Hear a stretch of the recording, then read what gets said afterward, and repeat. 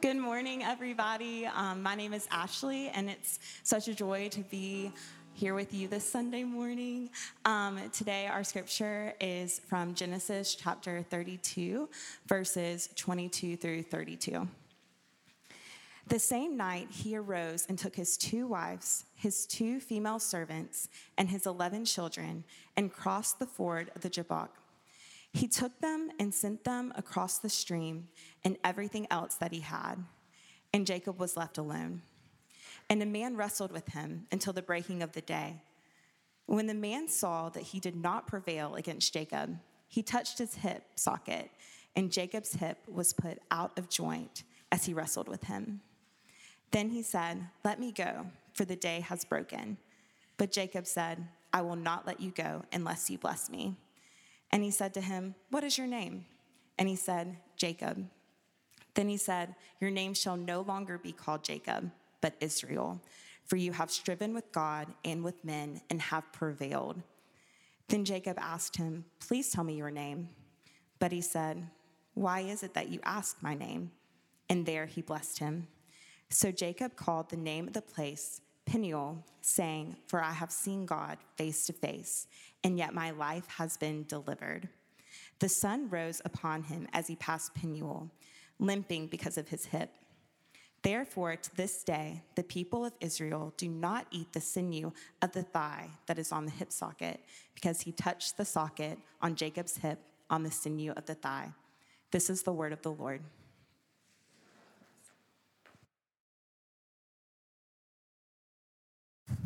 Thank you, Ashley. If I haven't met you yet, my name is Josh Youssef. I am one of the elders here at Christ Covenant. Emily and I have been members for about 3 years. Been an elder for a little over a year. I think the last time, I'm not on staff, by the way. I run an organization called Help the Persecuted. Grateful for the partnership between this church and the work that I do in the Middle East and North Africa. But the last time I preached was 2 years ago at Sutton Middle School, and there were about 150 people there, so the Lord has clearly added to our number. I've got to do this for a third time tonight at 5. I never thought 2 years ago we'd see this many people, but God's been good. This morning's text, it comes in the middle of a great deal of action. When I was at Auburn, I took a film class. We learned this phrase, in medias res, which is when the action begins at the middle. And indeed, you're probably wondering who this guy is that's in the woods and why he's wrestling with a strange man. And so I think in order to give us some context, we have to look back at Jacob's life and who his grandparents were and who his parents were. You see, Jacob is the son of Isaac. Isaac is the son of Abraham. Abraham had a covenant with God. God said, "I'll make your people as numerous as the stars." And Abraham was not a perfect person. He had, lied when he went to Egypt. He told Pharaoh that his wife Sarah was not his wife and it was his sister. Pharaoh was pretty upset about that. Isaac, his son, did the same thing to Abimelech. So next comes Jacob and Esau, the twins. The prophecy said about them says that the older will serve the younger, which is very unusual in that part of the world. In that time, that's not how it works, but that's what it said. The older will serve the younger, and Rebekah gives birth to Esau first. Esau comes out, and Jacob is holding on to his foot as he comes out of the womb, and so they name him. Sometimes you see it as the supplanter or takes by the heel or the cheater. That's what they named Jacob. The boys could not be any more different. Genesis 25 says that Esau was a skilled hunter, and Jacob liked to dwell in tents, which is kind of a nice way of saying he was a mama's boy. He preferred cooking over hunting. It reminds me of the movie Legends of the Fall when Brad Pitt plays Tristan. Tristan's this kind of edgy, outdoorsy, untamed one of the brothers, and the other brothers are kind of more refined. I always think about that when I think of Jacob and Esau. You know, I reference Jacob's name as being the supplanter or being the cheater, and in many ways, right, he fulfills that in his life. He is constantly grasping at earthly blessings. He is an outright cheater. In one instance, he tries to get his brother Esau, and is successful in doing so. He gets him to sell his birthright for a bowl of lentil soup. Esau comes in from hunting. He's very hungry. Jacob says, "Doesn't this smell good? Wouldn't you like a bowl of this? Why don't you give me your birthright?" We don't have birthrights here. That's not something, but it's a blessing. It's something very important in that time period. And so he takes the birthright, and then there's a blessing that's due Esau at the end as the oldest, and Jacob steals that. He even gets the help of his mother to help him, and they have props and everything. Would take me a whole sermon to preach that text, but suffice it to say that Esau is a very angry man at Jacob for what he's done. He's very angry at the fact that Jacob is a liar, Jacob is a cheat, Jacob is constantly undermining Esau, and so Esau threatens to kill him. And what do the parents do? They send him to his uncle. They send Jacob to his uncle's house, Uncle Laban. I got in one little fight, and my mom got scared. Okay. Fresh Prince of Bel-Air. Anyway, I had another Will Smith joke in there, but I think it's too soon. So he goes to his Uncle Laban's house, and Laban is like an equally skeezy, cheating schemer than Jacob is. He's finally met his match. And Jacob meets his wife, or I should say wives, at Laban's house. And Laban says, "If you work for me for 7 years, I'll give you the one you want." He works for him for 7 years, and the night before his wedding, Laban gives him the daughter that Jacob didn't want. And again, that would take a whole nother sermon for me to kind of unpack, but suffice it to say that Laban is a schemer. And maybe Jacob is starting to see a mirror with Laban. Maybe he's looking back at his own life and he's saying, maybe that's what I did to my brother. Maybe I'm the skeezy one. And so the Lord instructs Jacob and says, "You got to go home. It's time to go home. Go be with your family. You can leave." And so he leaves. And some of his men, as they're heading home, some of his messenger men come back to Jacob and they say, "Okay, Esau is over the hill. There's 400 men. He's got 400 men with him. Be prepared." And Jacob gets scared. Jacob is very fearful at this point. And it's worth noting that Jacob, rather than just stew in his fear, he actually goes to the Lord. He seeks the Lord in a prayer. And I want to read you that prayer from Genesis 32. So it's the preceding chapter that was written. "O God of my father Abraham and God of my father Isaac, O Lord, who said to me, 'Return to your country and to your kindred, that I may do you good.' I am not worthy of the least of all the deeds of steadfast love and all the faithfulness that you have shown to your servant. For with only my staff I have crossed this Jordan, and now I have become 2 camps. Please deliver me from the hand of my brother, from the hand of Esau, for I fear that he may come and attack me, the mothers with the children. But you said, I will surely do you good and make your offspring as the sand of the sea, which cannot be numbered for multitude." I had preached from this sermon 5 years ago. And as I looked over my notes, I came to the conclusion that I think I was too hard on Jacob. I thought this was a foxhole prayer, a Lord, get me out of a jam prayer. But before we get into the text, I just want to say 3 things about Jacob's early posture at this point, this early humility that we're starting to see, the break in the dam. Number 1, Jacob returns home, or his return home is an act of repentance and a desire to seek restitution. There are some echoes here of Luke 15 and the story that Jesus tells of the prodigal son. Even the prayer, before the prayer, Jacob refers to Esau as my Lord.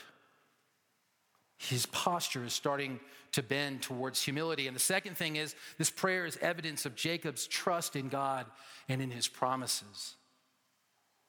As I said earlier, it's the longest prayer. It's the first time that we see Jacob praying. It's the longest prayer in the whole book of Genesis. But there are three things in here that are really interesting that I think we should model our own prayer life after. The first is confession. The second is petition. And the third is confidence. Confidence in what the Lord has done for his grandfather, his father, and for him and what he said. It is the first step that we must take in seeking the Lord's help. The third thing is the fact that he prays is evidence that he fears God over man. He fears God over man. At the teaching meeting on Wednesday, I think it was Barrett who brought up Matthew 10. Do not be afraid of those who kill the body, but cannot kill the soul. Rather, be afraid of the one who can destroy both the soul and the body in hell. See, in the preceding chapter, Jacob actually kind of makes amends with Laban, his uncle. So he could have very easily, when he heard there were 400 men, he could have turned around and said, Laban, you know that little pact that we struck? I'm coming back to live with you. I can't face my brother, but he didn't. His act of prayer, his act of pursuing going back home is evidence of a greater trust in the Lord. I think at this time, people debate, is this a salvation experience for Jacob? I'm going to say probably not. I think he's of the covenant. I just don't think he fully trusted God. I don't know if he really knew God well. He had a knowledge of God, and he certainly had heard the stories of his grandfather and his father telling about the goodness of God, but I don't know if he certainly had an encounter like we just read. He knew about God, but he didn't know God. Had some encounters with him in Bethel. But this prayer, this offering of restitution to Esau communicates that Jacob is moving into a deeper trust of God and a deeper relationship with him. 2 Sundays ago, Margot, at her baptism, she quoted from Matthew 7. She said, "Not everyone who says to me, 'Lord, Lord,' will enter the kingdom of heaven, but only the one who does the will of my Father who is in heaven. Many will say to me on that day, 'Lord, Lord, did we not prophesy in your name, and in your name drive out demons, and in your name perform many miracles?' Then I will tell them plainly, 'I never knew you. Away from me, you evildoers.'" Margot then said, "I knew about God. I knew about Jesus, but I didn't know him. I wasn't in a relationship with him." The fact that God just doesn't want us to maybe understand him in a polemical academic exercise, but he wants to have a relationship with us is an amazing truth. And that gets us to this morning's passage. God shows up. Jacob has lived a life of dishonesty and skeeziness, but he seeks the Lord in a desperate hour, and the Lord shows up. And that's my first point, is that God appears to Jacob at a time of vulnerability. The text says, "The same night he arose and took his 2 wives, his 2 female servants, and his 11 children, and crossed the ford of the Jabbok. He took them and sent them across the stream and everything else that he had, and Jacob was left alone." Jacob was alone, in the dark, without his family, without his servants. He'd already sent his wealth across. Now imagine the noise that 11 boys make. And then all of a sudden it's just quiet. Sometimes when the kids have a break and I have work, Emily will take the kids up to her parents' house in North Georgia, and I'm left alone in the house, and it's an eerie thing. A quiet house after it's been very loud and boisterous is disconcerting. Sometimes this is kind of weird, but I'll like walk into their rooms and like imagine that they're there.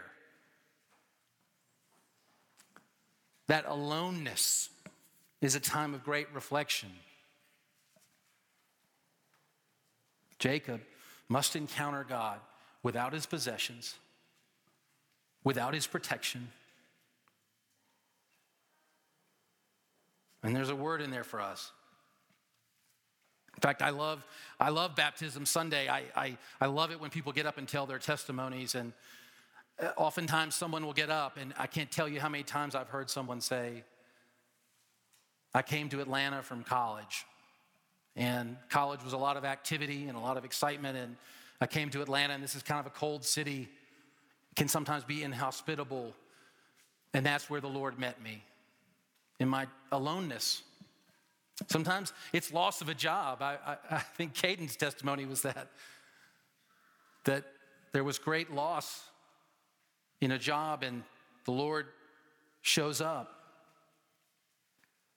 He meets us at a point of great vulnerability. Christopher Yuan, my office is at Reformed Theological Seminary up in Marietta. I'm a student there, and then I share an office there, and they told me that Christopher Yuan was coming to lecture. And Christopher Yuan wrote a book called Holy Sexuality. So I was very excited to go and meet him, and his testimony rocked me.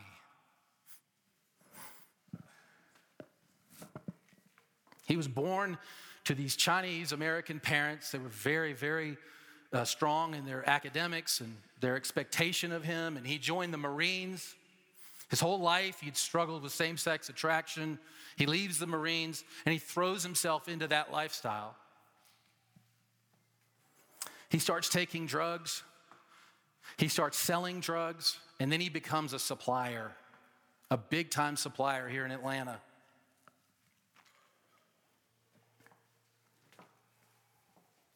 His father is witnessing to him. His father gives him his Bible that had all of his notes in it, and these little sticky things and the highlighting. And as soon as his dad left, Christopher threw the Bible in the trash. A few weeks later, the feds knock on his door. He's sentenced to 6 years in jail. Goes to the federal penitentiary. He's alone. Looks down in the trash can in his cell, and there's a Gideon Bible. The Lord had brought back the Bible in the manner that he had gotten rid of it, and he begins to read it, and he can't stop reading it, and the Lord speaks to him, and the Lord thoroughly converts him. Sometimes the Lord has to strip us of the things that hinder our ability to hear him completely. He has to strip us in order for us to experience the change that we have to experience, necessary to live this godly life. The second thing is that God wounds Jacob to heal him. God wounds Jacob in order to bring healing. It says in verses 24 and 25, and a man wrestled with him until the breaking of the day. When the man saw that he did not prevail against Jacob, he touched his hip socket, and Jacob's hip was out of joint as he wrestled with him. It's not much of an introduction. There's no, I'm Yahweh. You've been, upset with me and prepare to die, kind of thing. There's no monologue, no introduction, no explanation. They're just all of a sudden they're wrestling. And scholars have wondered, who is Jacob wrestling with? Is it an angel? Is it a member of the Godhead? Some pre-Christ person? We don't know. But we know that this person was divinely sent, that this person was divine. Jacob is now wrestling with God. Jacob, one thing's for certain, Jacob is very strong. His carnal, self-sufficient, unyielding nature gives up a great fight. And the text says he wrestled with the man until daybreak. We know he's divine because only the supernatural can do what he did by touching his hip and wrenching it in such a way that Jacob's no longer able to actively wrestle the text moves from wrestling to holding on and just grasping. At this point, he's just holding on to the Lord. I did a little bit of Googling on hip displacement.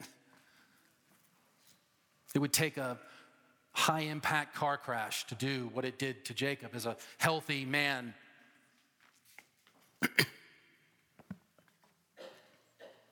When Emily and I first became parents, we really struggled a lot with disciplining our kids. I felt like there were times when I was overhanded, and then there were times when I was weak, and I just let them get away with things. But some godly people came around us, and I remember one of them said to me, they said, "Josh, break the will, but not the spirit. Break their will, but not their spirit." Which is in line with Ephesians 6:4. Fathers, provoke not your children in wrath, but bring them up in the nurture and admonition of the Lord. The fact that God doesn't destroy Jacob right there is evidence of his grace. His love for Jacob. He doesn't want to destroy Jacob. He wants to see him humbled. He doesn't want to break Jacob's spirit. He wants his spirit to yield to a posture of dependence on the Lord. It was Tim Keller who said, God has to wrestle us into a transformed life rather than comfort us into one. God has to wrestle us into a transformed life rather than comfort us into one. The wrenching of Jacob's hip is the ultimate physical reminder that God loves Jacob enough to contend with him. That God loves Jacob enough to humble him and not outright destroy him as he could. You know, when I wrestle my kids, I mean, this is kind of a morbid thought, but like I could destroy them. I mean, I'm a lot stronger than them. That's not my goal. I love them. I want to put enough pressure onto them to where they might say, "Uncle, like I've had enough," and then I let up. I want them to get stronger. I want them to kind of learn some maneuvers and moves so they can apply later against their sisters, you know, the boys. God, in the same way, is not out to break us. He's not out to destroy us. He's out to conform us. You know, in the book of Hebrews, it says, by faith, Jacob, when he was dying, blessed each of Joseph's sons and worshiped as he leaned on the top of his staff. Worshipped on the top of his staff. His hip was never the same, but his will was bent towards God. His hip probably always gave him trouble, but he rested in the Lord's power. 2 Corinthians 12, the Apostle Paul is talking of humility. And he says, therefore, in order to keep me from becoming conceited, I was given a thorn in my flesh, a messenger of Satan to torment me. 3 times I pleaded with the Lord to take it away from me, but he said to me, my grace is sufficient for you. For my power is made perfect in weakness. Therefore, I will boast all the more gladly about my weaknesses, so that Christ's power may rest on me. That is why, for Christ's sake, I delight in weaknesses, in insults, in hardships, in persecutions, in difficulties. For when I am weak, then I am strong. You know, theologians have debated what was Paul's thorn. What was that thorn in his flesh? I know some people interpret it may have been a sin, but I don't think it's a sin. I don't think Paul would have boasted in his sin, as the text says. Some people think it could have been depression. Some think it might have been somebody who was constantly tormenting him with maybe his past. Maybe he had a physical ailment, an eye problem. There was evidence that maybe he wasn't a great speaker, and so maybe he had a speech impediment. My grace is sufficient for you, for my power is made perfect in weakness. Number 3, God changes Jacob's identity. He changes his ID, he changes his identity. Then he said, let me go, for the day has broken. But Jacob said, I will not let you go unless you bless me. And he said to him, "What is your name?" And he said, "Jacob." Then he said, "Your name shall no longer be called Jacob, but Israel, for you have striven with God and with men and have prevailed." Then Jacob asked him, "Please tell me your name." But he said, "Why is it that you ask my name?" And there he blessed him. Ultimately, Jacob is changed as a result of this encounter with God. The Lord changes his name from the deceiver to the overcomer, or it says you have struggled with men and God and overcome. But he goes from deceiver or supplanter to overcomer. The exchange between Jacob and this divine being is not, there's not this, "Hey, how are you? I'm Jacob. I'm God. Nice to meet you." No, there's a lot happening here. The first thing is that Jacob saying his name is the equivalent of us crying uncle. He's giving up. He's giving in to the Lord. Enough, you win. The second thing is it's an admission of guilt. He is in effect saying, "I am Jacob the deceiver. That is my name and that is who I am." And then God says, "No, that's not who you are." He gets the new identity. Israel, the overcomer. Chris Renzema, in his song Jacob, which is about this text, he says, "Well, since she called me the deceiver, I admit that I believed her. And I know I should be grateful, but my heart is just so tangled in the words and the lies and the pain. So touch me, and I won't walk the same.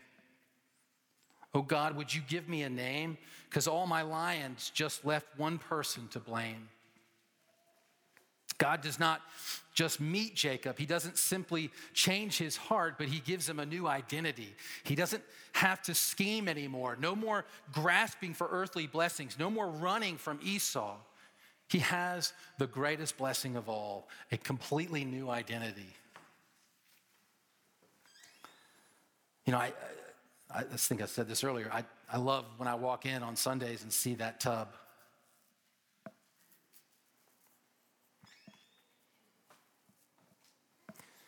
Your testimonies before you get baptized have so convicted me and encouraged me.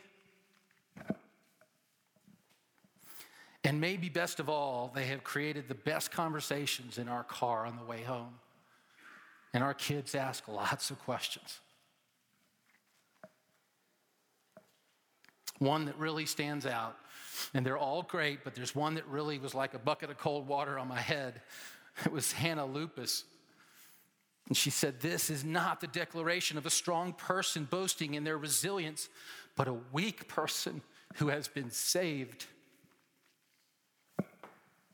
She went on to say, "I resented God and became selfish, a prolific liar, and a cheater."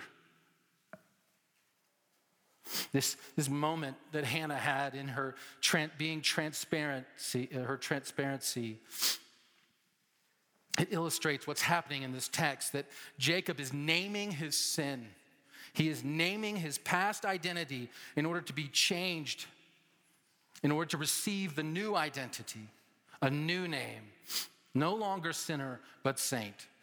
No longer the deceiver, but the overcomer.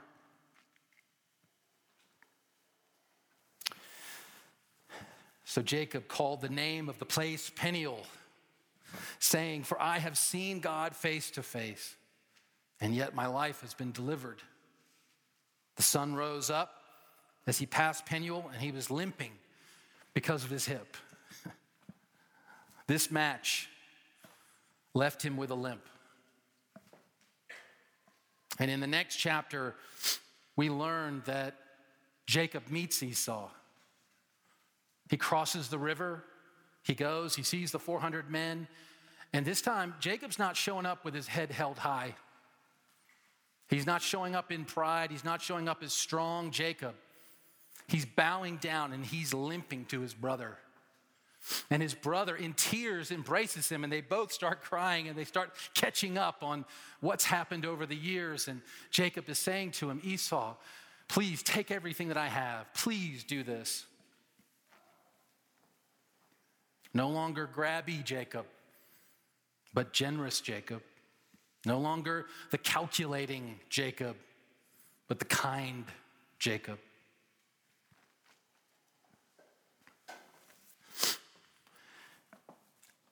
Growing up in Atlanta, my family was very close to a man, a very prominent man. A man whose name is on a lot of buildings, a self-made man. This man was a giant. One time he said to me, "Josh, crying is for babies and women." One day, this man was all alone. Something had happened to him, something that kind of became public, very embarrassing, and he was all alone. And the gospel was shared to him that he could look to the cross for salvation, that he could look to Jesus, and Jesus can make this right. Maybe not in the way that he wanted it to be right, but he can make you whole. And he was so overcome with emotion, so overcome with what the Lord had done for him, that from that day on, if you said the name of Jesus to this man, he would weep. He would weep uncontrollably. Sometimes it was almost embarrassing, but he took great pride in it. No longer was he this big, tall, prideful, buckhead businessman, but a broken man of God. And God used it. God used it in my life to watch this man go from this to this. And then many people in Atlanta would say the same. Are you serving the Lord with a limp? Do you boast in your weaknesses so that the Lord can display his power in you and through you? Or are you relying on your self-sufficiency, your wits?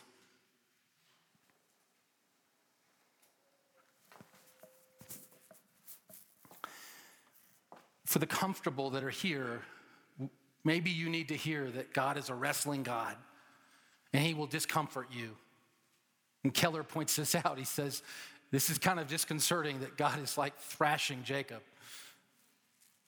But maybe for the uncomfortable who have come here, you need to hear that God loves you, that God is willing to contend with us, which is an amazing thing.